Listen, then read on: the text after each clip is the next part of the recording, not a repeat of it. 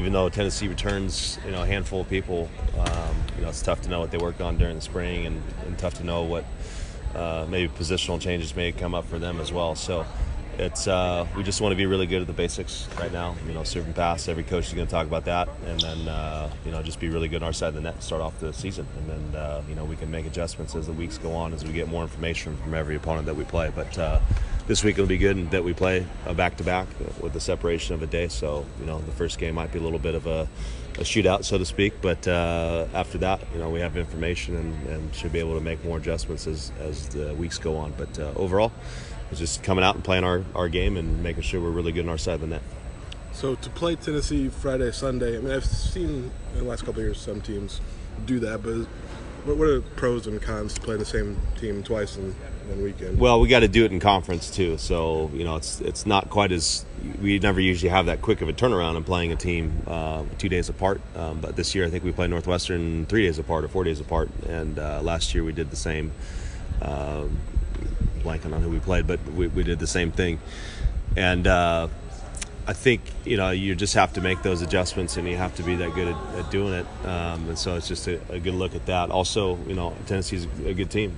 They're top 20, and that helps out your RPI. So whether you split or win both, lose both, you're in a pretty good position in terms of how you scheduled. So you're just going to make sure you play quality opponents, and we got to get ready for a tough Big Ten conference. I think you mentioned to me about the undefeated rank, and I didn't think about it until then. It's like, okay, well, it's hard to go undefeated if we're picked to finish fifth in our own conference. So, but I just think we got to test them out of the gates, and our whole preseason schedule again is just meant for.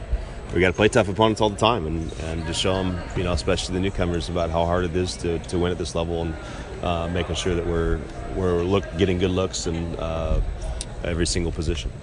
So I guess with the Big Ten poll coming out yesterday, and then the ABCA poll came out a couple weeks ago, I mean, you can't find a consensus on how the Big Ten shakes out at the top. So is that just pretty standard? I mean, it's been standard for the last 6 to 8 years or so, and Big Ten's consistently putting 5 to 6 teams in the Sweet 16, and usually two teams in the Final Four, and you've seen that over the last 5 or 6 years. Or 5 out of 6 years, I think it is, in terms of putting 2 teams in the Final Four. So it's just what it is, and it's one. That's why we kind of look at it one day at a time, and we have to keep improving as season goes on. Give ourselves a chance at the end. Chance to host is a big deal, and after that, I think it's just about making sure we're on our best volleyball towards the end of the year. Yes, and versus being here, Sunday will be the first match back here since the Elite Eight against Wisconsin. Honor the Final Four team. Just what do you kind of expect of that one coming back home for the first time? I think it'd be great. We're to have that feeling in here again. I think it's something we're all been waiting for. And even in the scrimmage, I think we had just over 2,000 here at the scrimmage, but that's still half capacity. So, and no one knows who to cheer for in those things. So we'll get full capacity with 4,000, on our side. So it's going to be a rocking environment, and to be able to do the Final Four banner drop would be something special, and we'll acknowledge it. And we still got to keep plugging away, and then we're also honoring Dave Lone that day as well, and just for all of his years of service too. So it'll be a special day, and hopefully pull out a victory to cap it all off. I mean, as quickly as the reserve seats sold out, I mean, I'm not sure they were even available for 2 days maybe, but what does that mean to the program where you got that interest before you played a match? That's awesome. It's you want to be in a place where people care, and you want to be in a place where people are coming up to me in the supermarket, say, hey, good luck this week, coach, and I just to let you know I bought season tickets. I got a lot of people telling me that they've been buying them up, and it's just awesome to have that support, and I know our players love it. I got to speak to 10,000 students at the Sights and Sounds on Saturday after our scrimmage, and I think we'll get that many more students here too. I think we had 400 students here at the scrimmage, so it's awesome to see that support, and something we want to continue here at Illinois.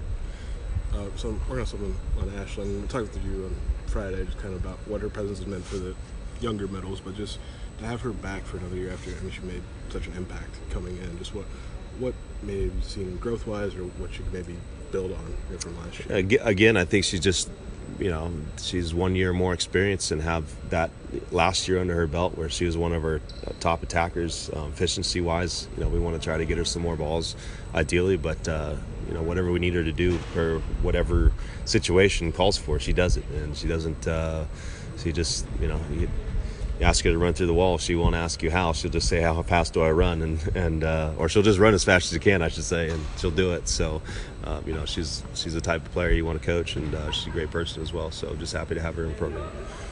I mean, listen, when you brought her in, did you expect like an all Big Ten second team type season, or just in the first year in the conference? I think I said it a couple of times where it's tough to know with transfers because you don't know exactly how they coached and how they were coached and exactly maybe can't adjust to the conference, but I think even at the beginning she was flipping a little bit of time with Blake, and after I think the second or third week in the Big Ten, she kind of took the reins and went with it, and just great to have that addition and again kind of into her senior year, into leadership role.